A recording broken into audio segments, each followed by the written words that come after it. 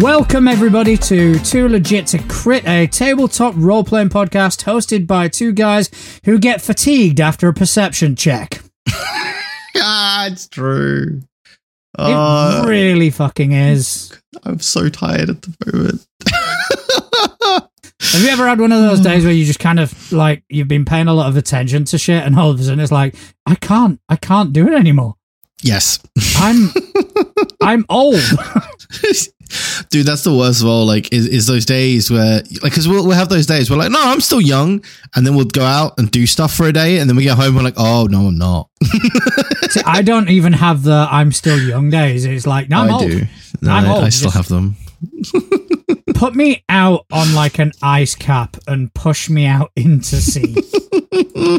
I'm done. That's it. You're done. It's a wrap. I mean, my midlife crisis is a podcast with a friend. Okay, yeah. We're gonna leave that one there. I mean, to be honest, it could be worse. It could be a ponytail and a motorbike. It could be a lot worse. I'd much rather a podcast with a friend. My name is John Santana. I am still Justin. And still Justin, how have you still been this week? I've been good, man. I've got a week off of work coming up this week. So a lovely week of sitting right here, actually, playing video games and writing stuff. Because I started something a while back that I kind of want to finish. So I'll tell you more about it later, but it's something I started and I kind of want to finish it. And there's going to be a lot of crafty stuff to go with it. So it's a really big project, but when it's finished, it's going to be so cool. Yeah, that sounds good. Speaking of video games, I spent money today. What did you buy? I bought Half-Life. There's a Half-Life bundle on Steam. Oh. £5 something, and you get Half-Life 1, Half-Life 2. You get Half-Life 2 Episode 1, Episode 2. Oh, dude. Half-Life Blue, whatever the fuck that is. Yeah. And there's like 7 games, and it's like £5. It's like, I need this in my life. That's what the old orange box was. You got all those games in literally an orange box. You got like a big cardboard orange box with all of those games on a disc. I bought it when I was younger. From HMV. Was it HMV? No, what was it before it was HMV? I've always known it as HMV. No, the one that was at the top of town. There was a HMV at the top of town. No, but before it was an HMV, it was something else. That was before. It's where the bank is now. That would before I graced this city with my presence. Somebody get in the comments or on the Facebook page and tell me what it was, because I knew it as HMV, and now it is. Yeah, no, it was something before it was HMV. But yeah, I bought it from there back when that was a thing on disc. Back when we still had functional CD drives on our PCs. I mean, I had the orange box as well. I just can't remember it having like the whatever the blue fucking game is. Yeah, I think that was Opposing Forces. I think it was. I don't know. I mean, I can't even remember. It was a lot of fun having Episode 2 either. Yeah, I think it was Half-Life 1, Half-Life 2, Portal, Team Fortress.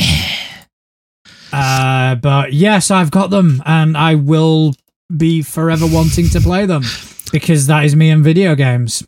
I mean, so as somebody who has been playing Counter-Strike since Counter-Strike was born, which obviously is a mod of original Half-Life, it's going to be a very surprising thing to a lot of people who know me quite well that I have never played Portal. That is actually a surprise. That is. I've never played any of the Portal games. I've played them both. I've now got my 8-year-old on Portal. Yeah, good times. He's running through it, kind of going, I don't want to listen to GLaDOS. I went, no, you shouldn't. You're doing well. You have learned your lesson. GLaDOS is telling me to go this way. I don't want to go this way. It's like, good. Go the other way. Go the other way. Don't listen to GLaDOS. GLaDOS is a psychopath. See, there is one robot from video games, though, that I would absolutely love to have in my life, and that is Claptrap from Borderlands. I wouldn't have a clue. That has gone straight over my head. He is you in robot form. He is the most sarcastic little robot you will ever meet. and I love it. I'm here for it. I like him already. Anyway, how have you been? We digress. I've been really good. Big things happening to us. Big things happening in our podcast. There is. One of them is we are going to have a Go West next week. Yes. Someone all the way from the other side of the pond. Mm-hmm. Someone who has far more experience doing this than us. I mean, that's pretty much everyone, but yes. Yeah, someone who's never podcasted before has got more experience than us. Somehow. Yep. We don't know how it works, but it is what it is. They're the people that all employers are looking for. The person who's never had a job before, but somehow has like 8 years experience. 8 years experience, yeah. Yep. I mean, podcasting. Get in my sleep, mate. Yeah, man. So, yeah, we have... We have Johnny from Talking XP. He's going to be joining us next week. So a lot of my week has been kind of going back and forth with him. He's going to be talking to us a lot about stuff he's done, obviously his own projects, but his latest one, he is doing tutorial videos on Candela Obscura, which is the tabletop role-playing game that was published by Darrington Press. We don't really cover much Critical Role sort of things, so it will be good to actually get someone who knows what they're talking about to tell us about this game, because if we do it, we're gonna fuck it. Oh, I think that just summed up our podcast in general. It'd be great to get somebody who knows what they're talking about to tell us what the... See, I'm very good at making it sound like I know what I'm talking about, but yes. I really don't. Another thing stuff. that to announce, I don't know how much we're announcing yet, we're still kind of in the planning stages, but it will be announced shortly, is we are doing a crossover. Yes, we are doing a crossover with the folks over at Crossing the Nerdverse. Yes, I have dubbed it Critting the Nerdverse because I am a wordsmith. And it is going to be... Yeah. Okay. Let's go with that. Yeah. I do words. I know how to word properly. So we are going to be doing a Christmas one-shot, and it's going to be Blades in the Dark. Yours truly will be running the game, and I will be subjecting to... for unsuspecting people, my GM ways. And me. You know me already, though. So No. But I mean, we're subjecting them to me. That's and my fair. god-awful dice rolls. Yeah, that's going to be interesting. So I have already got most of the one-shot written. It's going to be a ton of fucking fun. Yeah. So keep posted on Threads, keep posted on the Instagram, Facebook group, anywhere you keep up to date with what we're doing, and we will be formalizing. I think that's probably the word. Yes. We'll be formalizing these things shortly. Yeah. But other than that, I had my homebrew campaign yesterday. Obviously with some changes, which I do believe you're going to kind of start talking to us about. And I will probably fill in the gaps. Yeah. Yeah. Because it's a bit more of a me thing, but since we kind of separated the responsibilities, I'm going to kind of leave it up to you and get your perspective on it first, and then I will tell you you're wrong. You don't know I'm wrong. I might say that it's amazing. Yeah, you might do, because it is, so... Exactly. There's no real argument. No. Yeah, but the first of the Pathfinder Remastered books are available as of the 15th, I believe. 15th of November, that is correct. Yeah. And it is now completely free from the association with the D&D OGL, basically. Yes. That was the driving force behind this change. Obviously, without kind of rehashing fiascos and etc., etc., Paizo decided to distance themselves from the OGL and align themselves with the new license that they helped create, which is the ORC. And to do that fully, there were some remnants from the OGL that essentially needed to go. Either go or get reworded in a way where they could no longer sort of be attributed to the OGL, ability scores being one of them. Yep. They're now ability bonuses. So instead of getting a 14, which gives you a +2 bonus, you've just got a +2 bonus. Which, to be honest, is a change that I don't see why that hasn't happened sooner. Because it's a weird one. You'll probably find like a lot of these things that they've had to now legally change with stuff that they just hadn't changed because it was like unnecessary to change, if that makes sense. Yeah, I think it was probably pandering to the status quo. Yeah. Whereas now, obviously, for legal reasons, they have to change it to be legally distinct from. Yeah. So, yeah. But they have also taken the opportunity to kind of refine and polish up some rules that didn't quite land initially. And things like disarm, stuff like that people weren't too happy with when second edition came out, and we just kind of lived with it for a few years. So it was, well, while we're doing this, let's kind of revamp and let's fix stuff, reintroduce the product. We'll reintroduce it in a different way, where we keep in GM sort of stuff one side, player stuff on the other side. And there are some positive changes. Some of them I wish they'd have changed, but they haven't. So the whole hero point thing, I like the idea behind it. I don't like the execution, and I think that should have been one of the first things to get changed.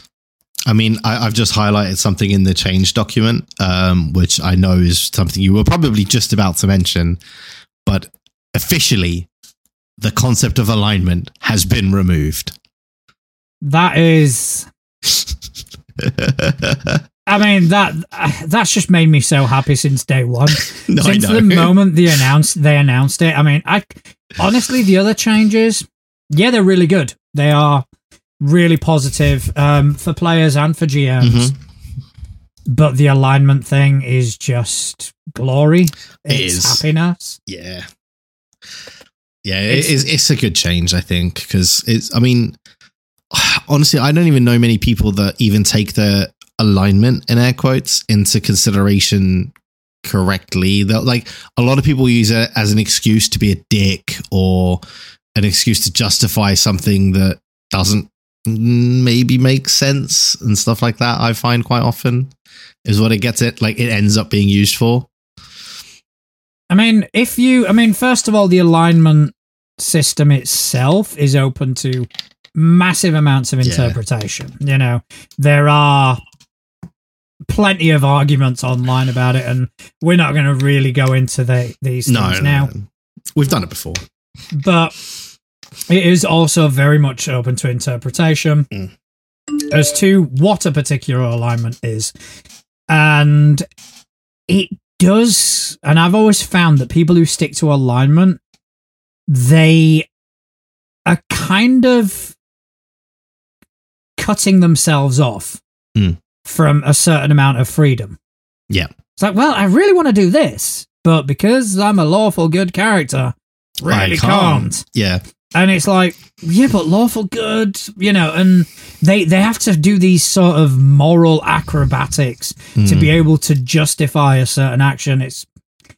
It's fucking ridiculous. And I hope that alignment got buried in a mass grave. It does not deserve just all of the alignments got piled into one hole. Yeah, all of the alignments. They didn't even fill the hole properly. Nah, chuck a bit of dirt on the fucking things and let's go. Let's call it a day. We don't even want to grow shit here. Fuck that. Just cement over it and build a toilet. So yeah, alignment was one of the things. There was something that caused panic though. Mm-hmm. Right, so death and dying. Yes. Right, the sort bread of and butter of me playing a game. Yes. Yeah, so you would, if you were to play second edition, you would have to learn these rules pretty well. Mm-hmm. So the way it works is if you go down to 0, you become unconscious, you get a dying value. Okay. All right, dying goes from 1 to 4. If you hit 4, you die. You dead. Right? Obviously, feats can modify that. But anyway, but the basic rule of it is that if you are at 0 at a dying value and someone heals you, you get brought back up, but you are wounded. Mm-hmm. All right? And wounded also has a value, wounded 1 to 4. However, the wounded value only increases every time you get resuscitated. Right. So you go down once, you come back, you're at wounded 1. Wounded 1, yeah. Go down a second time, come back, wounded 2.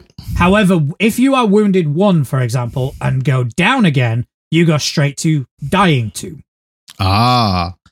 Right? So you skip X amount of steps. Yeah. So if you're wounded 2 and you crit, you can die instantly. Mm.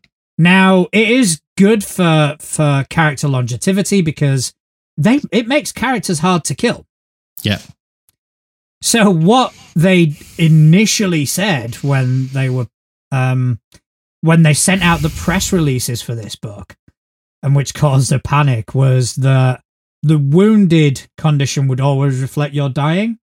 So if you were at dying 2, you went You'd to come wounded back 2. at wounded 2. Oh. And everybody going, oh, it's making the system super lethal. I fucking loved it. I was like, yeah, let's do this. It's going to be great. Going to be character deaths galore. I'm going to have a never-ending supply of erections. It's going to be fucking phenomenal. And you wonder why people call you a killer GM. And then they errated it. And like, no, guys, we made a mistake. It's how it should be. It's how we originally... I was like, man. So now I have resigned myself to stop being the forgiving GM that I am. If I knock somebody down, if they go to 0, I'm going for the kill unless they do something. Hey, if zombie films have taught me anything, it's you got to confirm your kills. Yeah, exactly. I mean, Zombieland. Double tap. Yep, double tap. There you go. So I am double tapping like a motherfucker. So case in point, I kind of put that into practice yesterday in my homebrew game. I didn't kill anyone, but fuck me, I was close. Those poor players. What happened? I don't know. I must be kind of reliving some childhood trauma by killing them. Or maybe it's just a vent for my sociopathic nature. One or the other. Either or. I mean, yeah. So that is some good news though, that the books are out now and people are able to, get hands on and start playing around with some really good changes. Like, I'm not even going to try and be like, meh, because they're good changes. I definitely think that there are some changes that I wish D&D would take over as well, like the throw alignment in the bin thing. There are a few others in there that I saw that look pretty good. But I mean, D&D is also making changes. Interesting. Sorry, I had to pull. Yeah, go for it. I do have something D&D related I wanted to share with you in a minute, but I'll let you crack on. First. Well, I mean, the D&D changes I was going to talk about was I think about the thing that you want to talk about, which is the inclusivity language alterations in the core rules. Yeah. Now, I mean, some of these changes, I can get why they've done it, but at the same time, it's like, really? Changing things like fat being removed or changed to big. Does that really need to be changed? Like, I'm not massively against that. I think, yeah, fuck it, why not? It doesn't. It's one of these changes that to me makes no difference, but to somebody who's reading that book, it might mean the fucking world. So yeah, go for it. Change it. And I mean, I've read some of the changes, and you've told me about some of the changes. Yeah. I mean, I think looking through our sort of prism, they may not be necessary, but looking through others, they may. Yeah, I guess that's the thing, right? Is you know, looking at it from my point of view, a lot of these, I'm just like, I mean, some of them I can get, right? But like the change of use of dark when referring to evil, change to words like vile or dangerous. I get that. And personally, I like it because I've never really seen dark characters as being inherently evil or anything like that. Because how many of the heroes in a game are rogues dressed all in black, right? And I mean, again, that could just be because of, you know, the friend group we have. Pretty much everyone wears black. We're a bunch of goth kids. Come on, we're a bunch of goth indie nerds. I mean, accurate.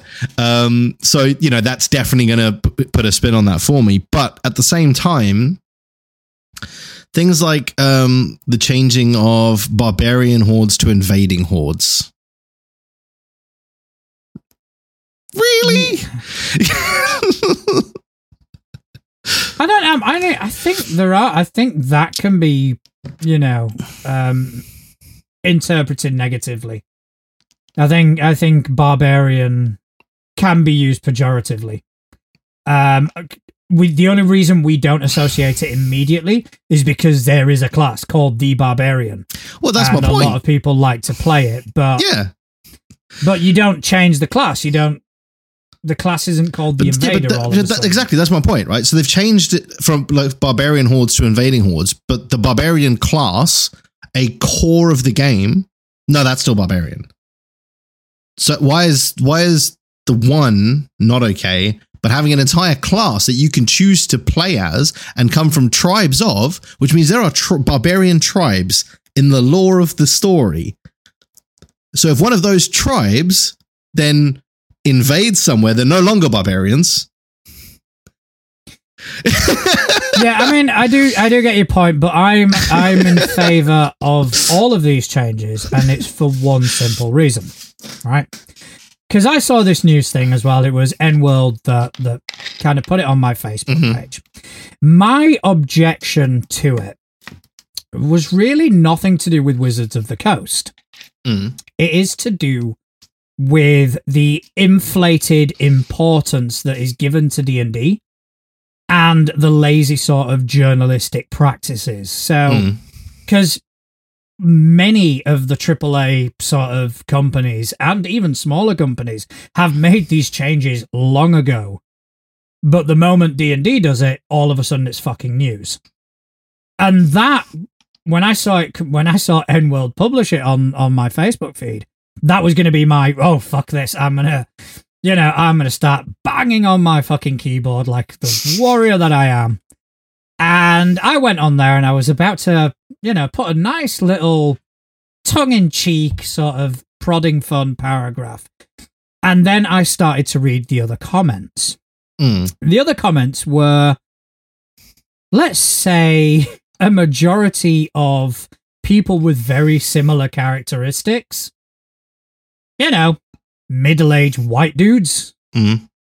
And it was a 90% split of them going, oh, this is woke and this is bullshit and this is an all complaining.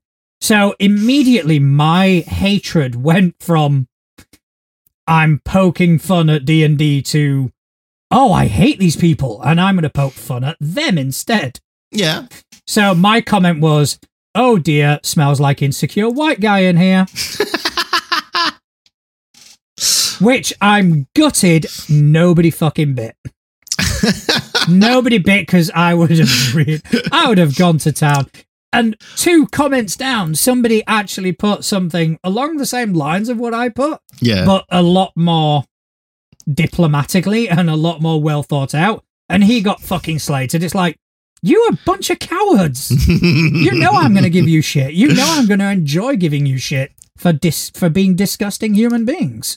So 100% Wizards of the Coast, for once you have my full fucking backing. Change any words you like, because the more it pisses these pricks off, the funnier it is for me. Oh, I agree, right? Like there are some things that I'm absolutely fine with them changing. But some of these, like I'm just reading through, like there's on a link on the story, there's a bunch of where they've put like the original with the new version, like side by side. So, like, for example, you can expect to fight savage orcs, ferocious wolves, giants, and that's where it cuts off. They've changed it to, you can expect to fight ruthless bandits. So orcs can't be ruthless anymore? Okay, so my question to you is, do any of these changes offend you in any way? Or do you just look at them and just kind of go, I don't see the point? Yeah, that is literally my argument is, what's the point? Well, that's it. That's it. Move on. You know, and the thing is, you are able to do that because I know that. Oh, yeah. And I know your sort of moral values. You are able to do that. What gets me is you've got these pricks. Oh, yeah. Like, they're doing it for a completely different... My only objection is I don't see the point in the changes. Their objections are they're dickheads. Yeah. I mean, and I'm being quite civil, to be honest. Because Yes. I could, you know, they are disgusting human beings. They are. They should be ashamed of themselves. Yes. And the fact that this has pissed them off, yeah, Wizards of the Coast. I call it Wizards/Witches of the Coast from now on. In fact, why specify the coast? Call it magical people of indeterminate locations. Because fuck those people. I think you're discriminating against non-magical folk. Okay, non-magical and magic. How about people? People of the place. People of the place. Stop calling it wizards, call it people of the place. And in brackets underneath, fuck you all. Because that, honestly, if that happened, I would be out buying books tomorrow. I mean, the issue is they haven't managed to keep themselves completely clean this week. Shocker. And okay, so both of these stories, they don't come from the D&D side of the business. They come from the Magic the Gathering side. So it's not normally something we would cover, but it relates to something that we covered in a recent D&D book. Now, a couple of weeks ago, we spoke about the D&D book where one of the freelance artists used AI to polish his artwork off, right? To finish it off. Which, to just slightly interject, I think was a bit worse than what we initially suspected. Yes. Some people have actually dissected that art and just kind of gone, there were weird hands fucking everywhere. Yeah. So, 2 stories have come out this week from the Magic the Gathering side of the business relating to the artwork. One is that they used AI art in the Tomb Raider Secret Lair advert for the advertising that they did, where they basically posted up a bunch of images. Everyone went into the comments on Twitter or X or whatever it is, and they said, that looks like AI art. They deleted the post and then re-released the advert later without those images.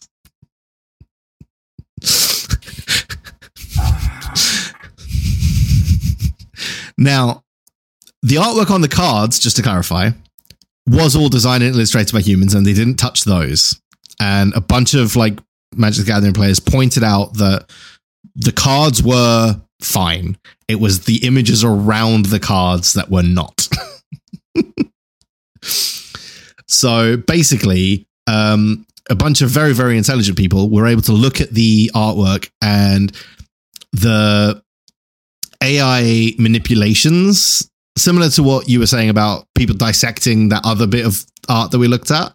They've done the same with this and gone, the shadows are off, the shadows are inconsistent with this, and it's not how an actual artist would look at the scene. So it's AI art. And yeah, they deleted it and then posted it without, like literally same day, deleted it, replaced it. And then we're like, yeah, it's different. And they have not made a statement on it yet. And how long ago did this come to light? That was, I've lost the date. Where is it? 15th, so 5 days ago. All right, so we're getting into OGL there, territory here because it took them about a week. So. Well, there has been a weekend in that. So actual working days, it's only been like 2 days, right? All right, okay, 2 days. Still, we'll give them eternity. Well, 3 days, I guess, because it's coming to the end of the 20th. But I guess it depends on where head office is. But yeah, 2 to 3 days they've had, right? But so what about I agree. They should have said something by now. The other one, not really Magic the Gathering's fault or Wizards' fault. One of the artists stole artwork from another Magic the Gathering artist and put it in the background of so basically, and it wasn't like his artwork that he'd done for a Magic the Gathering card. It was artwork that he'd done in his personal life. So it was a painting that he's done, and basically the other artist took that painting, flipped it, and put it in the background of one of his cards. Did he draw a mustache? Did he just draw a mustache on it or something like that? Pretty much. He basically turned down the saturation. So it's a little bit duller. That was it. Fucking hell. And basically the original artist posted on Twitter or X or whatever you want to call it now, just saying hey guys, this is not okay. And posted the 2 images side by side, so you cannot dispute it. And even the artist who did it was he said that he had planned to use it as a reference, and by the time he got to the background, he must have just forgotten to change it. In air quotes, I'm going to put it, because that's the weakest excuse ever of, oh yeah, no, I totally planned to change it. It was if somebody copied your homework and then was no, I definitely changed it, but they didn't. So I definitely meant to change it. Yeah, I mean, I did change that word and this word. I changed my name at the top. I remember when I was studying electronics, we had to do an end of year project. Yeah. And basically, I mean, I was flying through the classes anyway. I was on the road for a merit and shit like that, because it is something I was really good at. But I just couldn't be fucked doing this project, so I actually got a project offline. And even instead of changing the words, I brought it up in Word and did a find and replace. Mm-hmm. And I can't remember what the specifics were, but I called mine a specific name because it had to be a business. Yeah. But it was wherever that word appeared, even if it was part of another word, yeah, it would change it. So I didn't. I just went click fucking there, and that's what I feel like Wizards have done. Well, no, not Wizards. Just to clarify, all right, because the minute it came to light, Wizards swiftly cut ties with the guy that did it. And have not made an announcement based on the original artist's comments, because basically he's not pursuing legal action. He's just said, guys, this is not okay. Brought it to attention. And Wizards have immediately gone, right, no, do one, go away. So this does feel like another one of those situations where external contractor has done something dodgy and Wizards are getting the heat for it. And it's the issue with hiring outside contractors, right? Is if they do the dodgy, you're on the hook. You are on the hook. Yeah. Because to be fair, if you're a company with an outside contractor, your vetting process has to be sufficient. Yeah. But I am willing to give Wizards a bit of a pass on the second one, not on the first one, obviously. And it just again comes down to what sort of fucking PR department that company has. It might as well hire us. Yeah. The people that they have are so fucking useless, they may as well hire us. Although, just on the AI story, I just want to bring up something that somebody mentioned in the comments and just why I think it's such an ironic statement. So somebody in the comments of the AI story was basically saying that they can't see the negative side of people using AI, etc., etc. And of course, the replies to that were, but if they keep doing AI, then they're going to take away the jobs from these freelancers. But it's the freelancers that keep getting Wizards in trouble. Surely they would want to move away from the freelancers at this point. Yeah, I mean, I can't quite disagree with that, to be honest. Because, like, that's the funny thing to me is, like, both times it's been freelancers that have put wizards in the shit. And people keep making the argument of, yeah, but if you use AI, you're going to take away the jobs from these poor freelancers. But the freelancers are the ones using the AI. So all wizards would be doing if they did start using AI themselves would be cutting out the middleman. Yeah, I mean, it's a weird one because yes, it is freelancers, but then again, wizards should have a bit more of a robust vetting process involved. However, as in terms of what D&D have done or what wizards have done, this isn't on the worst side of the scale. Oh, God, no. Yeah. But kind of, you have reminded me of a very interesting story that came about 10 days ago. We didn't really report on it last week, but it is really interesting. But the person that was kind of the spearhead of the whole OGL debacle, Lynn Kodega, right? 10 days ago, she was laid off from IO9 Gizmodo as part of a 23-person editorial restructuring.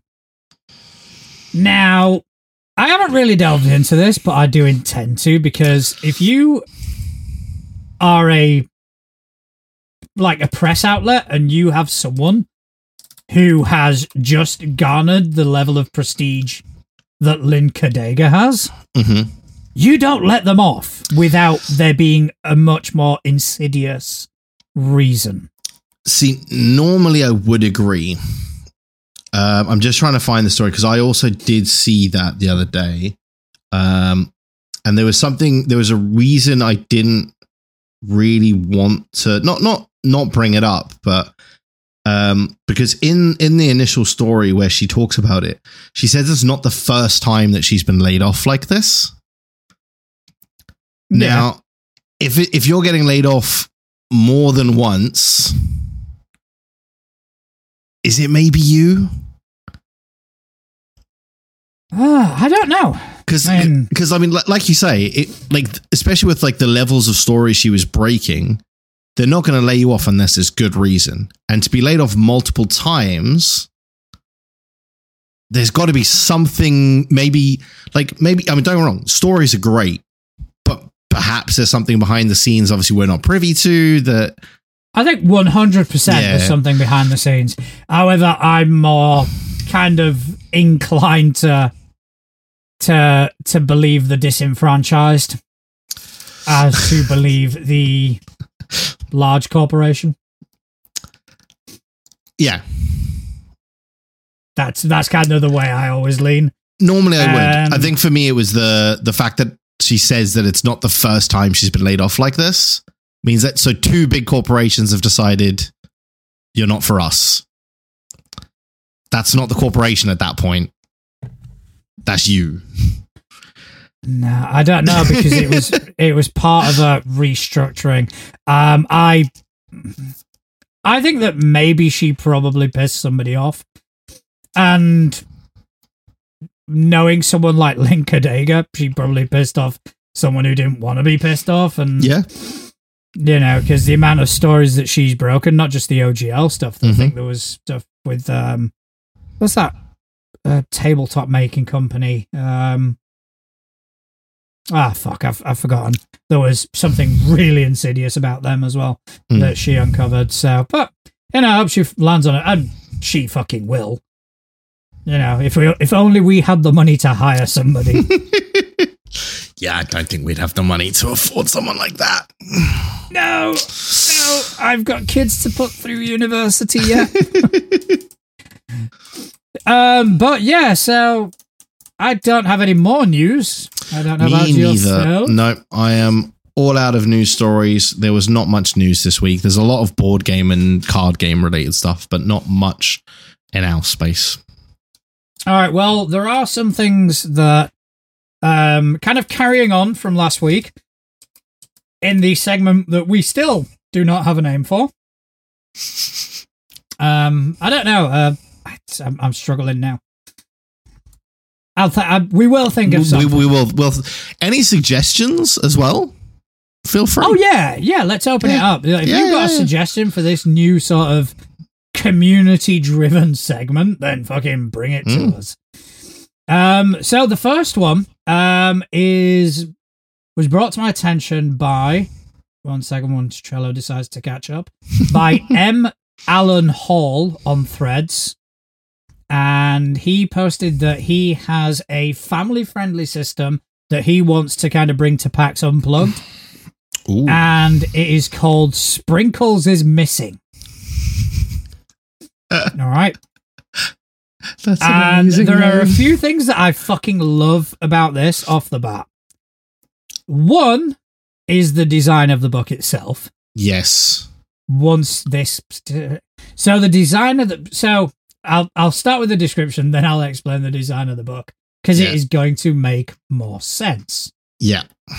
So the tagline is looking for the perfect tabletop role-playing game for family game night. Want to spark a love of TTRPGs with a fun and creative game? Venture into an enchanted forest as a student at Arbor Haven Magical Elementary School in Sprinkles is Missing. And the book cover is a locker. Mm-hmm. And it's Sprinkles is Missing. And there's a picture of a unicorn just stuck to this locker. Yep. And I think it is fucking fantastic.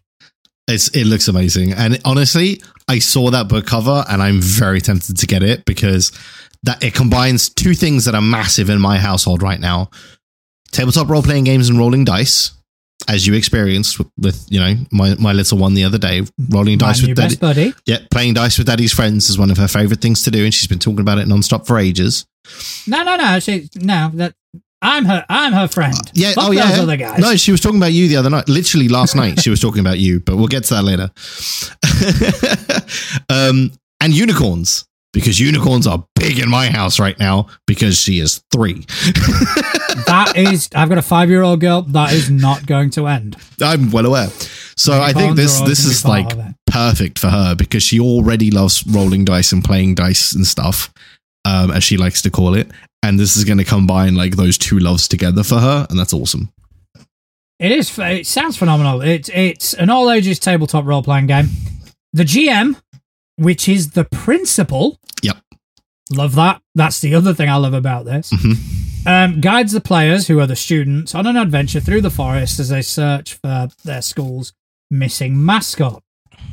The game, it's a procedurally generated point crawl using statless, classed characters, a creative magic system, and a simple D6 dice pool resolution mechanic. It sounds amazing for kids. It does. And honestly, even for parents, it's not bad because I was just looking, I clicked on the buy the book button. It's $25. You get a 68-page full color book. It's an A5 book, so it's not going to take up a ton of space as well. And you get a bookmark for that, which has like a rules reference sheet on the bookmark, which is really cool.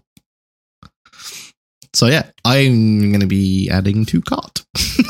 There is something, and I'm trying to find it, where the principal is the GM, essentially. The principal is a very powerful character in the game. So when any of the players or the player characters, the students, suffer a certain level of harm, the principal will interject and rescue them.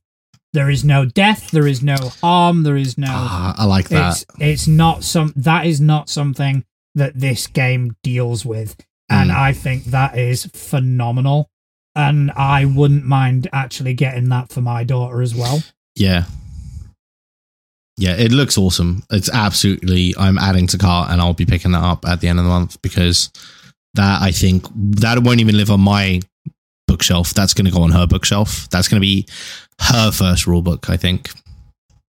I mean, I would get it for my son, but he's 8 now and he's far too cool for unicorns. Which, it's a shame, but he's, Yeah. It happens. You know, it happens. So I'm going to stick with no thank you evil for him or the Avatar game. Yes. For my daughter, fuck yeah, absolutely, man. Yeah. This is phenomenal. It's going straight in my basket. So check it out at mallenhall.com. All right. So another thing. Mm-hmm. Oh, I already told you about this, but you remember last week when we were looking at those cryptic crit dice? Yes. And we were going, oh, they're awesome. And after Christmas, we're going to buy some. Yeah, well, apparently after Christmas came early for me. Which ones did you get? I got the... Because you told me you bought them. You never told me which ones you bought. I bought the phylactery ones. Oh, okay, yeah. They're like the deep red and black. Yeah. Those look good. They all look good, but those ones are you. And they're arriving tomorrow. Oh, nice. Just in time for Thursday's game that you won't be at. Yeah, I know. I've got other plans. I know. But it's fine. We'll make do without Edgar. You may want to check the WhatsApp on that one. Oh, God. Where's my phone? But yeah. I'm looking for... So, but by the way, that's a quick fucking turnaround. Yeah, that is pretty quick, actually. Because I placed the order, the day after the show? Well, yeah, we only spoke about them a week ago.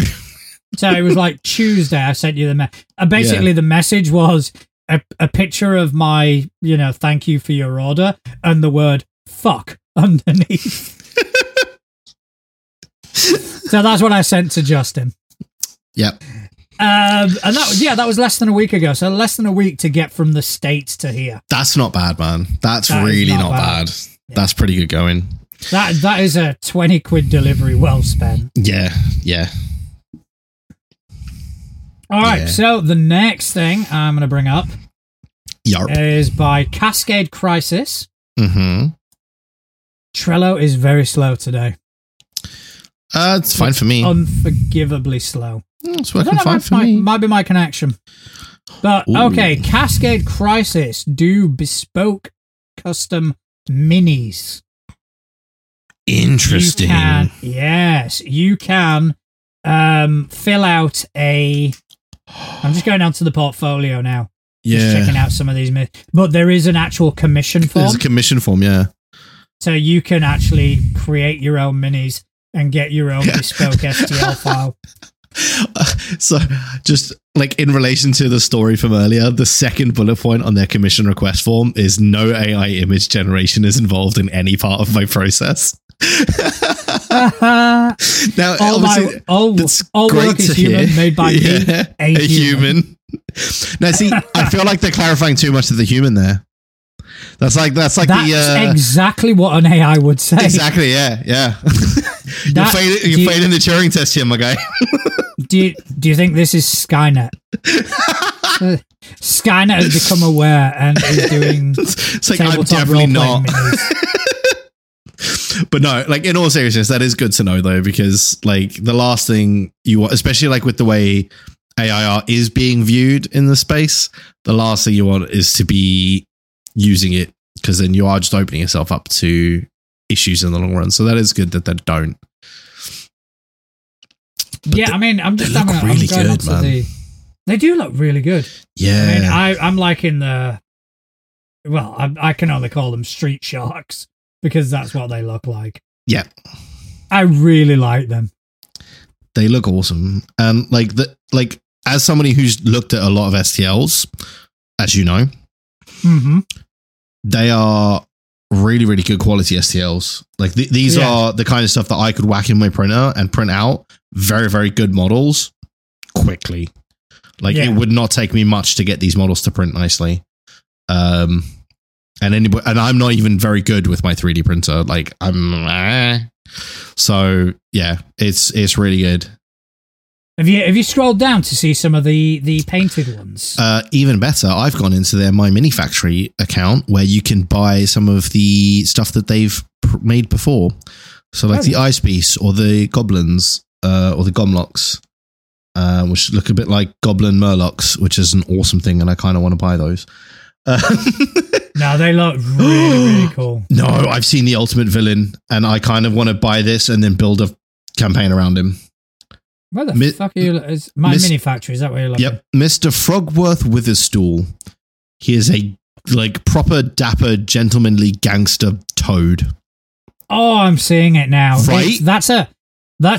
Like that was it. If you would run Blades in the Dark and Wind of the Willows. Yes. That would be fucking amazing. Yeah. So that's I might be purchasing that later. But yeah, these minis are awesome. Like, they are really, really good quality sculpts. They've got decent detail on them. Like, they've got enough detail. And this is something that I see with minis as well quite often, is they'll put too much detail in the sculpts because that's not going to come out in the print. And these have just the right level of detail that they're a really detailed model, but they're not going to have print issues where you're going to lose that detail. Yeah. So these are really, really good. I like these, and I am definitely going to be adding some of these to my folder of things to print. Yeah, I mean, the like, I've just brought one up now, Rigby Higby, the human fighter. Yeah. 28 mils, 32 mils, and display size. $3.75. Yeah. You can't, I mean, I don't really deal with STLs. I don't have a 3D printer because I'm not a fancy boy. But that's a really good price. Fucking good, yeah. That's a really good price. And some of the printed and painted ones as well. Now, obviously, the painting is going to come down to the individual, because if you can't paint as well as this, then they're not going to look that good when you've painted them. But the fact as well, looking at these prints, these weren't printed on a resin printer. These were printed on a filament printer, which is. So the difference is the level of detail that a filament printer can go to versus a resin printer. And even on a filament one, these look incredible. Yeah. So on a resin printer, these would be insane. See, that's kind of what I'm lost now, obviously, because I don't really have much sort of. So the main difference is filament printers, you'll see the layer lines when you print them. So, right. For example, if you go down to on the portfolio, right, and I know this isn't going to be that great for the people listening, but there's like a flying manta ray thing. Right, yeah. If you see the top, you can see those circles. Mm. That's the filament layers. Now, on a resin printer, that would all be smoothed out, which is going to give you a really good finish and an even better looking model. Right, okay. But yeah, these are fantastic models. No, I mean, they do look fantastic, but we do have to move on. Fine. I know. I kind of opened something there, but you opened a can of worms. It is castadecrisis.com. Definitely check it out. They're fantastic, especially if you've got 3D printers. Okay, so the next thing I want to take a look at is... where was it? Oh, I mean, seriously, Trello is going like absolute shit today.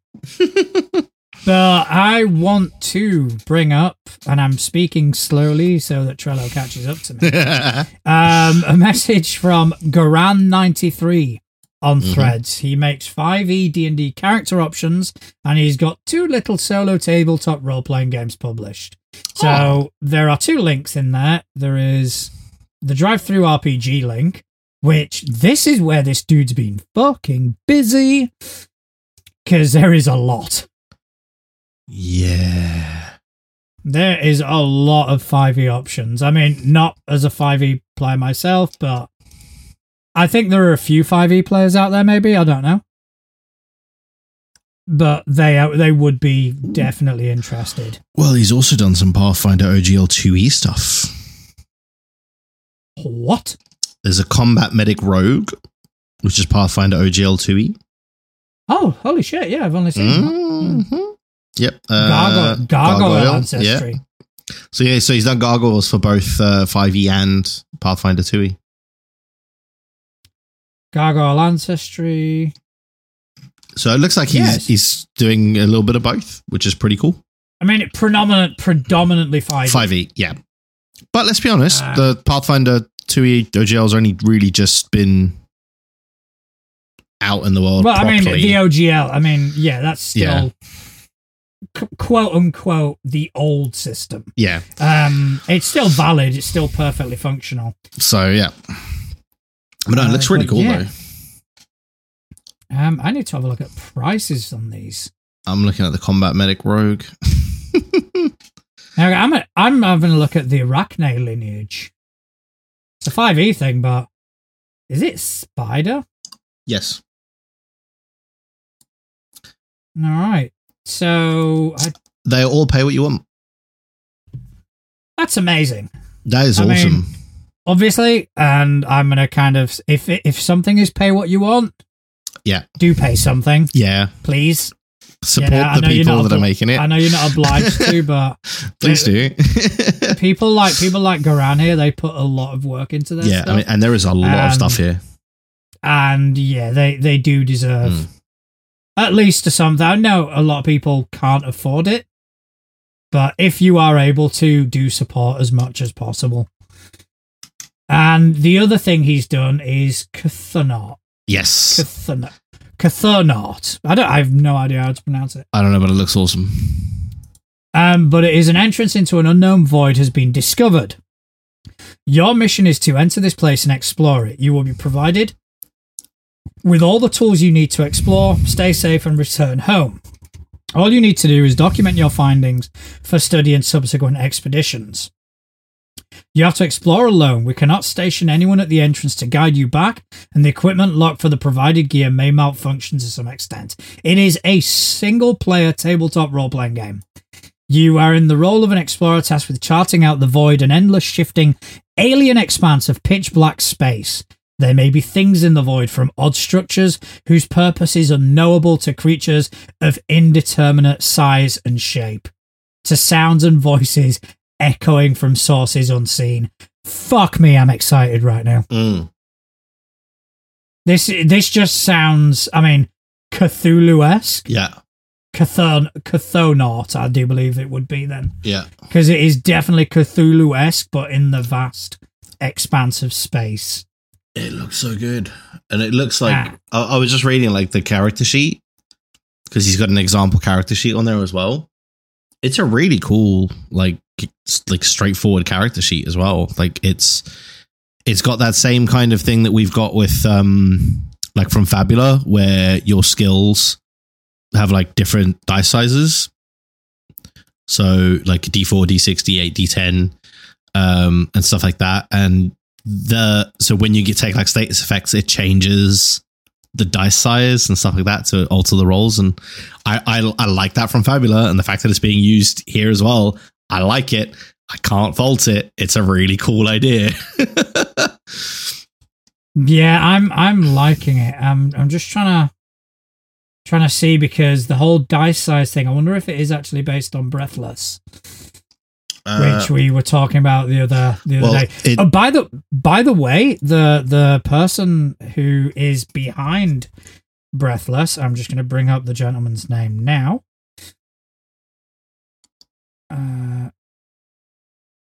I think it's my internet that's going slow, because everything is fucking suffering. So on Threads, he is RPD Eshais, and he's René Pierre. He is a game designer at Fari RPGs. He's the guy that is behind Breathless, and he basically put it out to Threads and kind of went, does anybody want to playtest this? I said yes, and he has sent me a copy. So we're going to be playing Breathless at some point. Fantastic. I would say the zombie apocalypse one. I would say that it is based on it, because on the front cover it says this game is Breathless. Yes. Fuck you. I'm literally just saying that. I just had to point it out. Patronizing prick. Yes. You say that like it's new information. No, it's really not. But no, that looks awesome. And like, I mean, the level of the stuff that he's got there just looks so good. And the fact that it's like pay what you want as well is just so cool, because it just shows that they're doing it for the community, not to like line their pocket, right? Because just to clarify, I don't believe it is pay what you want. Because in order to download this game, you must purchase it at or above the minimum price. So technically it is, but there is a minimum. Yeah. So. But what I mean is, like, let's be honest, for something like that, you could easily charge 20, 25 and people would buy it. Yeah. So the fact that you could do it for $5 if you wanted to, or if that's all you can afford, is really cool. Yeah. And it does look like a really cool system. So that is definitely one that I'm going to be kind of looking out for. Yeah, that looks really good. So I think that's it for this week for the threads section. There is more, which we will continue to go through in the next week or so. Yep. When we start running out, I'm going to send out the bat signal again for people to send stuff in. One thing I will say, though, if you do have a podcast, make sure you're giving us a full synopsis, or at least a website where we can read a full synopsis. Yep. Because I'm going to be honest, I'm not a person who enjoys a massive amount of free time. So listening to podcasts has had to take a bit of a backseat for me. You can blame the fact that I make a podcast on that, to be honest. Yeah, let's go with that. Not the fact that we have very busy lives. But yeah, so if you do want to submit a podcast, by all means, go for it. We will help and we will kind of announce it. But we do need more than, this is our podcast. Yeah, as much info as possible. I can't guarantee we're going to have time to listen to it, unfortunately. Yes. But do you want to take a little wander over to the couch? I think we shall. Do you have any questions? I have 2 questions. I have more questions. Damn it. Yeah, I beat you today. You're letting me down, guys. So yeah, I've got 2 questions from the same person. I've got 4 questions from 2 people. But they are regulars, what can I say? Yeah. We love our regulars. We do. All right, do you want to roll? I did enjoy rolling for it last week. Well, you've got a lot more questions than me. Yeah, but that just means I'm going to go twice regardless. True, so we need to figure out who's going first. All right, go on then. Let's roll them. All right. Have you got dice today, or am I? No, you're rolling both again. Am I fronting you a set of dice? Yeah, because mine are the other side of the room. I've literally got a box of dice next to me. Yeah, well, you've seen my living room. The end I play dice at is the other end of where my PC is. So. Okay, so I've got a purple and I've got a green. I'm going purple. I was going to say, I'll take the green, yeah. Yeah, purple's my favourite colour. So that's fair, yeah. All right then, okay, let's roll for initiative. Yeah. Justin. Still Justin. You have bested me. What? You have beaten me, Justin. What? I rolled a 3. And I rolled a 4. You rolled a 4. I fucking knew it! Oh, I fucking knew it. Right. Okay. So I won, but only because you failed. You failed harder than me. I didn't win. I failed harder than you. You just failed harder than I did. You win. Okay. So both of my questions are from Sci-Fi. Hey, Sci-Fi. So the first question, he says he is thinking way too much about gaming. And he asks, have you ever had a problem with justification for adventure group doing a quest? Why them? Why now? Why can't the quest giver do it themselves? Etc., etc. And any tips to avoid the cliche chosen ones type event? I have had problems with why the fuck should we care? Yeah. I'm trying to think how I resolved it. Because I remember, and it wasn't too long ago, there was something where I kind of went, oh, so here's your quest dog. And they went, nah, I'm good. Why are we doing this? It's like, well, I think it was, in the village was one of the biggest ones. So comes to this village. Everything is idyllic. Everything is perfect. It's very much the greater good sort of thing. And, the greater good. The greater good. And immediately they sense, okay, there's something not quite right here. Yeah. And there were little clues that I started adding on. One of them kind of went, do we really want to be fucking with this? You know, this village is an oasis of safety a world that is essentially crumbling. Let's just leave.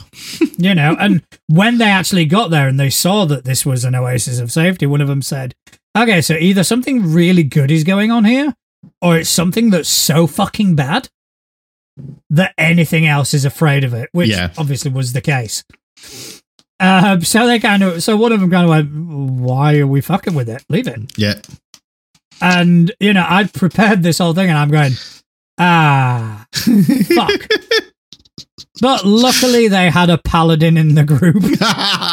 Love it. So it's like, oh, okay, yeah. Well, there you go. That's your solution. Just put a paladin in the group. I dialed up the supernatural horror element of it. Yeah. So then it was something that they could not ignore. So that was the thing. And in the Chosen one, I stray away from the Chosen one. Oh, no, absolutely. And I think that was the point of the question, really, is how to not have to default to the Chosen one to justify them going out on this adventure, right?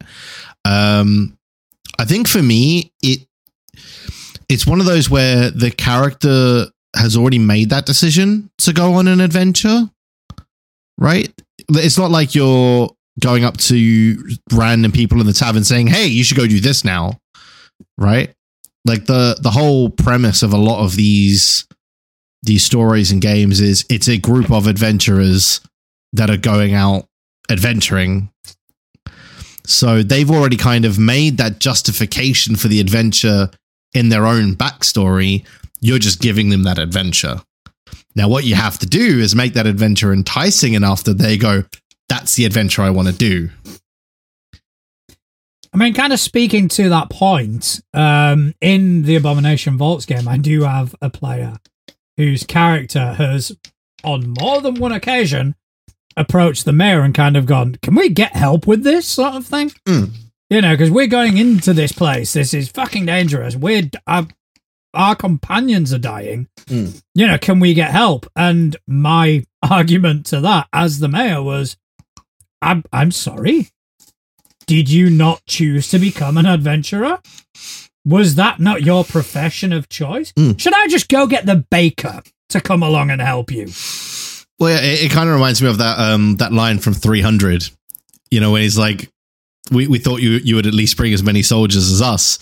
And then he goes like through all of them going like, what's your profession? He's like, well, I'm a potter and all that. And then he goes like to the Spartans like, and Spartans, what is your profession? And they do the big chant thing. I'm not going to do it, but you know the chant. Please I mean, do. No, because that would become a soundbite. It's not happening because I'm not making that soundbite for you. I do need a soundbite. It's not happening. We need think of the listeners. It's not happening. Think of the boost to our audience that we will. No. It would be the opposite of a boost, but I think it would be a boost. I mean, if you take your shirt off as well, that's just going to be for me. But it kind of like it is that whole vibe, right? Is this group of people have made that decision that is what they are going to be doing. It's not up to the town guard because the town guard have other things to do, and it's part of that whole fleshing out of the world. Like the town guard aren't just sitting around eating donuts, right? Or whatever the fantasy equivalent of donuts is. Maybe they are, who knows? But they're going to have other things to do, like the gang activity in the city that they're trying to keep under control. The other things that are trying to attack the city, like the bandits or the goblins or the, I don't know, pick your poison, right? And what they're doing is they are hiring contractors, which is the party, to deal with this problem. Yeah. No, yeah, I do agree 100% that you know, an adventurer, that's what they chose their job, to do for a fucking it's living. their job. You know, they're welcome to fuck off and retire. It's literally their job. That would be my advice. It's like, it's your job. Why us? Yeah, because it's your job. because it's your job. You're getting paid to do this. Yeah. So crack on. Yeah. Why should we do this quest? Because you walked into my office asking for a quest. What do you mean? Like, yeah, I mean, you don't get to pick and choose. Yeah. I'm sorry. Should we just tell the necromancer to fuck off to another town? Yeah. No, that's what we've got. So that would be my advice, is just remind them that as adventurers, they've literally chosen to do this. That is what they exist for. Now, obviously, they may turn down the job because they don't want to do that job. Fine. That's absolutely fine. You've then got to find a way to either, if it's a like story critical job, you need to find a way to entice them to do the job, or alternatively, offer an alternative, right? Or just move the job to another place and offer it by somebody else. Like, I mean, you're a big fan of that. Reword it, repurpose, reskin, GG's. File off the serial number. Yep. And reuse. Yep. So, right, so I do hope we answered that one. Okay, so my first question is from Corvus, who is writing to us from Dunova Got Dunova. I love it. It's a fabulous Ultima thing. Yeah. I do like that. I do love that. Words. That is good. What would you say as GM/players is the singular defining moment for you as tabletop role-playing game folks? Oh, that's a good one. It is a good one. I think for me, it would probably be in our first campaign that we were playing in, just the fun, like the camaraderie around the table, it was just a really fun time, like getting to bounce off of each other and experiencing that all for the first time, I think was really good for me. And then obviously it all culminated in the big story of me being in a tree. Which I still get shit for to this day. Oh, you still get shit for forever. For me, it was, again, going back to Scott's game. Yeah. It was Scott kind of revealing something to us that he initially had us starting out playing the Dragon's Demand module for Pathfinder. And due to decisions, most likely dumb fucking decisions, I don't know what you're talking about. We made, that's how his homebrew started. And he went, oh no, yeah, this is what I wanted to do, but because you did A, B, and C, left turn, this is what we're doing instead. Yeah. And that was what I kind of went when I went, oh, wait a minute. So we don't have constraints. And it was like, no, narratively, no, you don't. It's, you role play a character. You make your decisions based on what you would do as said character. Yeah. And if that affects the overall story and the direction the story's going in, great. So be it. Yeah. And that's when I went, I'm going to enjoy this. Yeah, no, I mean, that was definitely, I think I'd already left by that point. Because I think that was after I'd moved that he switched to his own stuff. No. Was it not? We only did Dragon's Demand like 2 sessions. Oh, really? That's how quickly we fucking went off the rails. Steve, man, it was all Steve's fault. Nah, I blame Steve. Fucking skeleton. But yeah, that was I think Scott's game. There you go. That's Scott's game. Scott is our defining moment in this whole hobby. That's weird to say, but it is.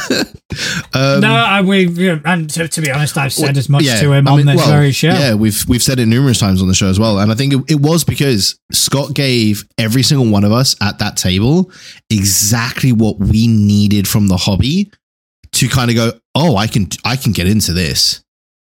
Because every single person that was at that table still plays to this day. Yeah. Every single one of us.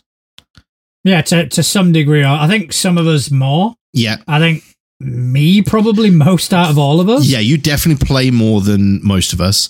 I dick around with character builds more than any of us. Because that's the part of it that I enjoyed the most, right? And yeah, it's just we all kind of found our niche in this hobby because Scott went, yeah, go for it. Do what you want. And, you know, like I'm gonna kind of bounce off you, and that's the sort of GM that Scott is, and that's Scott's comfort zone. Exactly, well. yeah. And I think that was the big thing for us, because at no point did any of us have someone going, no, you can't do that. Unless it was like wildly out of the rules. Unless it was something dumb, which was probably done by my character. But yeah, so hopefully that answers that one. Right. So do you want me to do a second question? You go with the second one, and then I'll do one, and then you do your last two. Yeah, I think that works. All right, so the first one from me, the second one from me is from Couch, is getting 1.21 gigawatts to power to the flux capacitor. 1.21. I know this may sound weird, but would you consider doing a challenge run? I know this is mainly a video game thing, but seeing stories of the insert class here only party make me think, what run would you like to be a part of in an AP? Oh, interesting. I've got one. Okay, you go first then, because I need to think. I don't think this is massively original. I think it has been said multiple occasions, but it's one that I like for obvious reasons. A musical group. Yeah. Of all bards. Yeah. And they're just like a touring band. Yeah, you have to go around, you have to tour, you have to perform, you have to build your brand and build your group, but at the same time, you solve mysteries and you do adventuring to kind of finance the band. I do quite like that. Yeah, I mean, and plus, bards. I mean, I want to play all bards. Yeah. Just going to be absolute fucking chaos. See, that would be a lot of fun. Part of me would really like to play a group of all warlocks where essentially, and it's something that I've actually thought about maybe writing because I think it would be quite funny to do. Essentially, it starts off with you guys being just a group of, you know, however many players, warlocks, and then you start like, you know, gathering on Fridays to discuss your patron, etc., and slowly more people start showing up to talk about. So kind of the same sort of thing of like building your brand, but you're trying to build. You're basically building a religion. You're building a cult. Absolutely. And then the end of the campaign is a group of adventurers comes to try and stop you because you're now a cult in this city. I like that. That's a fucking nice twist. I think it would be quite funny because like it starts off with like, you know, these guys just like, oh yeah, no, this is my patron. His name is, you know, insert patron here. And then it's like, oh, I know him. He talks to me all the time as well. And then cult. I think there's a few more steps involved. But to them, to them, it's like it's just a book club type thing. Like they're just gathering on a Friday to discuss, like, you know, their week. Hey, do you like comets? Because I like comets. Cult. Yeah. That's how it works, right? I think so. Yeah. I do think that's how it works. That's how it works now.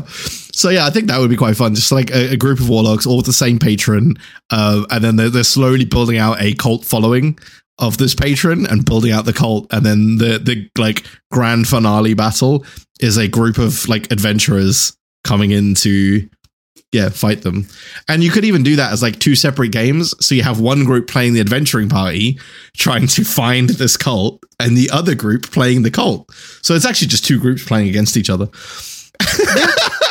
Yeah, I'd be interested in that. There is a podcast or an actual play. They do Pathfinder 2nd edition that they will do these like insane runs. Like they were doing Abomination Vaults and it was all gunslingers. Which I thought was fucking phenomenal. What more do you want in a dungeon crawl where stealth is sometimes a necessity than people that make a ton of fucking noise every time they fight? That'd be amazing. And yeah, they do these runs, and I do need to remember what they were called, because yeah, I'd have to pay attention because I don't really listen to. But yeah, that would be actually that would be fun. All right, you got another one from good old Sci-Fi. I do have another one from Sci-Fi. So he is still thinking way too much. And he asks, do you bother with creating custom monsters or just use something from the monster manual? what cool monster mechanics do you enjoy the most? Right. I do build customs if and when necessary. Yeah, if the narrative leans towards it. I mean, sometimes it's a full build. Sometimes I'll start fresh and build. Sometimes I'll get a creature and repurpose it for what I need. In terms of what creature mechanics I enjoy, I do like the swallow whole mechanic. And things related to basically consuming them. Those instant death mechanics. It sends people into a fucking panic, and it is great. That is a good fun one. I mean, I will tend to repurpose where I can. And maybe like base it on something, but then tweak it to fit the narrative better and stuff like that. The project thing that I mentioned earlier that I said I'll talk about later. This is why I was going to talk about it later, because it relates to this question quite well. So the thing that I'm building is one of the raids in old school RuneScape. I personally feel would make a really, really cool little AP or like just a short thing. Right. Essentially, it's got 4 separate puzzle rooms, and at the end of each puzzle room is a boss fight. And then after all of those boss fights, you've got big boss fight, and that's the raid. So I started building that out in 5e because obviously that's the system that I play and know. Now, obviously, the boss mechanics, I wanted to try and translate them as is from the game. And so I had to then kind of work out how to do it. So the coolest mechanic that I've built into 5e from that was it's kind of like a mid-boss puzzle room where the boss disappears and the floor it's separated into 4 sections, and it becomes like a memory game. So it lights up in different colors, and they have to go stand in that quadrant, or they take damage. So they stand in a quadrant, that quadrant is safe, and then like a fireball explodes on the other quadrants, right? And they have to move around to do that, and then the boss fight continues afterwards. So that's quite a cool one that I've been working on. That's what I was gonna. And the crafting element is I'm actually gonna build all of these rooms out with like the puzzles and stuff. Sounds fun. I'm looking forward to kind of seeing pictures. It's gonna be awesome when I get it going. But yeah. We will probably put pictures up on the blog. I think I'm going to start repurposing it for stuff like that. Yeah. Like some of the pictures that we've seen from some of the thread stuff that we've done today. Yeah. I'm gonna kind of chuck on there, just to kind of use the blog, to be fair. Yes. All right. So I do have another question from Couch. Go for it. Where I am, I don't need roads. Magic is very static in most games with lists of pre-written spells. Would you agree to let a player make their own spells if it suited their character? And what spell would you like to create for flavor, character, fun? Simple question. Nope. See, I both would and wouldn't, because the issue is the minute you start allowing homebrew into a game from the players, you're opening a very, very slippery slope to chaos, right? Yeah. That's the reason. But I would be very intrigued to see what they came up with, because, as you well know, I love me the math.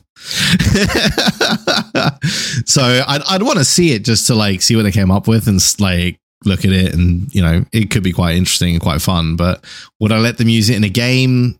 Probably not, because then you've got that whole thing of, is it fair to the other players at the table? Because they're not going to have these really cool things. And so I probably wouldn't allow it at the table, but I definitely want to see it.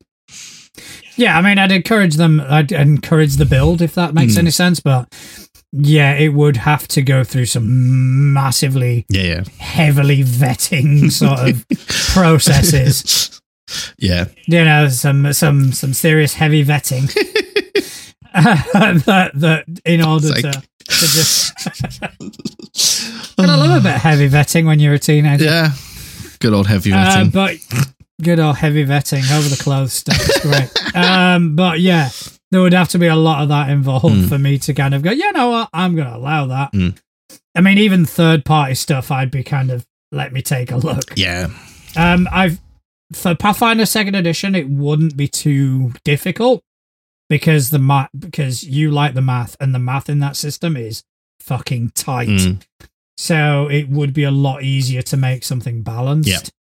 But then again, the list of spells that are already existing, if you can't find something that it's pretty close. that is pretty close, then you're not looking hard enough, to be fair. Because I mean, that's the thing as well. Like, there's always the possibility to reflavor a spell.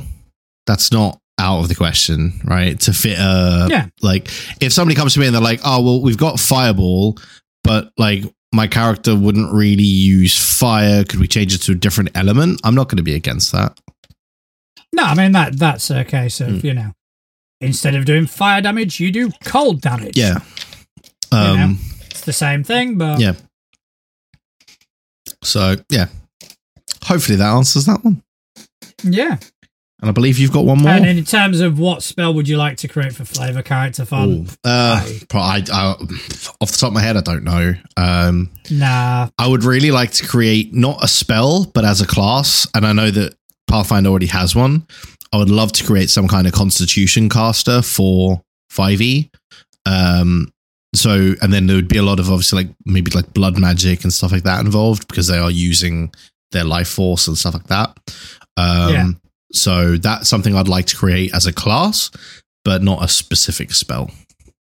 Yeah, I can't think of a spell that I would like to create. Okay, so last one, also from Couch, from the planet Vulcan. Kind of, you know, I was expecting more Back to the Future shit. Left turn. Yeah. But anyway, so half hour into a campaign, would you be happy to accept new players? After a group has been formed, will you try to bring someone else in? We have seen this before, and for someone, cough, Justin cough, it ended with leaving. Thoughts? Yeah, I mean, it's a tricky one, like, because at a certain point, there's going to be so much backstory with the characters. Trying to bring anyone else in is going to be tricky and really difficult to kind of make them feel part of the group.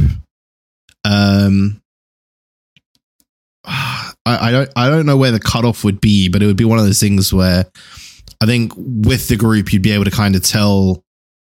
You'd hit a point where you'd be like, right, it'd be super difficult to bring anyone in now. I mean, like, for example, my current homebrew, they're at level 18. We've got 2 levels to go. I'm wrapping it up at 20. Yeah. There's no point. Yeah. But other than that, other than kind of going, yeah, we may as well start something fresh. For me, it's more about the person and the group than it is about the story and the campaign. Yeah. So, for example, if I'm running a table and someone approaches me and says, look, I really want to get into this. Do you have any space at the table? I will bring it up to my group and say, look, here's the situation. I've got a chance to bring someone else in. What do you think? Yeah. What do you feel? If everyone's in agreement, I don't really see a cutoff point. Right now, obviously, with my current campaign approaching the end, there might not be much of a point, but I wouldn't let that stop me. I wouldn't let where we are in the campaign be a reason. It would have to be down to the other players. Yeah. If they turned around and went, no, sorry, then that's it. I would stick to that. But if they were all happy with it, yeah, fucking bring it. More the merrier. Bring in, make new friends, etc., etc. The important aspect of it is to discuss it with the table. Oh yeah, absolutely. I think it was more just for me, it was along the lines of bringing them in, and then because like at certain points in the story and stuff, right, there's going to be like in jokes, like we had with like Steve the skeleton, right, stuff like that, or with Tyke's fear of spiders and him using his sword as like a checking for spiders in front of him device and stuff like that, right? Those kind of jokes can be really, I can't think of the word. But like if somebody came in and like the core group has all of these in jokes, stuff like that, it's going to be a lot harder for them at that point to kind of get into the group, if that makes sense, like out of the game as well. And I think that would be my concern with bringing someone in past a certain point, is a lot of those in jokes and funny stuff that's happened to the group, it could make that player feel left out unintentionally. But I mean, that is something that you would also have to consider as well. Exactly. And yeah. the player would have to consider. Yeah, just kind of absolutely. Go, look, you're walking into an established paradigm. Yeah. I can't promise that you were immediately going to fit in. Yeah. And sometimes they won't. But it's just a case of, I'd definitely be interested in opening my group up to more players. Yeah, but I think we're both in agreement that the only real hard cut-off would be as you're wrapping up the campaign. Yeah. Anything prior to that, it would be down to the individual, the group, etc. Because, for example, if like the player that wants to join already knows and gets on with and is part of the same friend group as everyone that's there, then you're not going to have that problem, right? Because they're going to fit in with the group anyway. So they're not going to feel that left out element that if it was a complete stranger that wanted to join, like, for example, if they knew you, but they didn't know anyone else in the group, it's going to be a lot harder for them to join in later in a campaign than if they already knew everyone in the group and like went out drinking with them on a Saturday or whatever, right? So that's something else to consider as well. Right. Well, I think that answers that. Mm-hmm. So I just want to thank Couch, Corvus, and Sci-Fi for sending in some fantastic questions. I want to say thank you to you, Justin, for spending some time with me this evening. It's always good to see your beautiful face. Why are you lying? It is. You're gorgeous. If you're out there and you like what you hear, then please don't hesitate to share us. Rate, review, anything you can. Let's boost this community. Justin, do you want to tell people where they can kind of find you on the internet? Absolutely. So I'm pretty much online everywhere at Justin Accurate TV. You can also find me over on Twitch. I play video games there every once in a while. Same name over there, and obviously on the Facebook page as well. Yes, we do have a Facebook page, which you're welcome to join and come and hang out. We also have a Threads account. We have an Instagram account. We have a TikTok account. Threads is where we're kind of finding that the community is a lot more thriving, and we are absolutely loving it there. I'm kind of really fucking am. So that is probably a good place to grab hold of us. As for me myself, you can find me at dice.camp as @natural1. And most importantly, I want to thank everybody who's taken time out of their busy day to listen to two idiots waffle on about tabletop role-playing games. Thank you very much. Good night. See you later, everyone.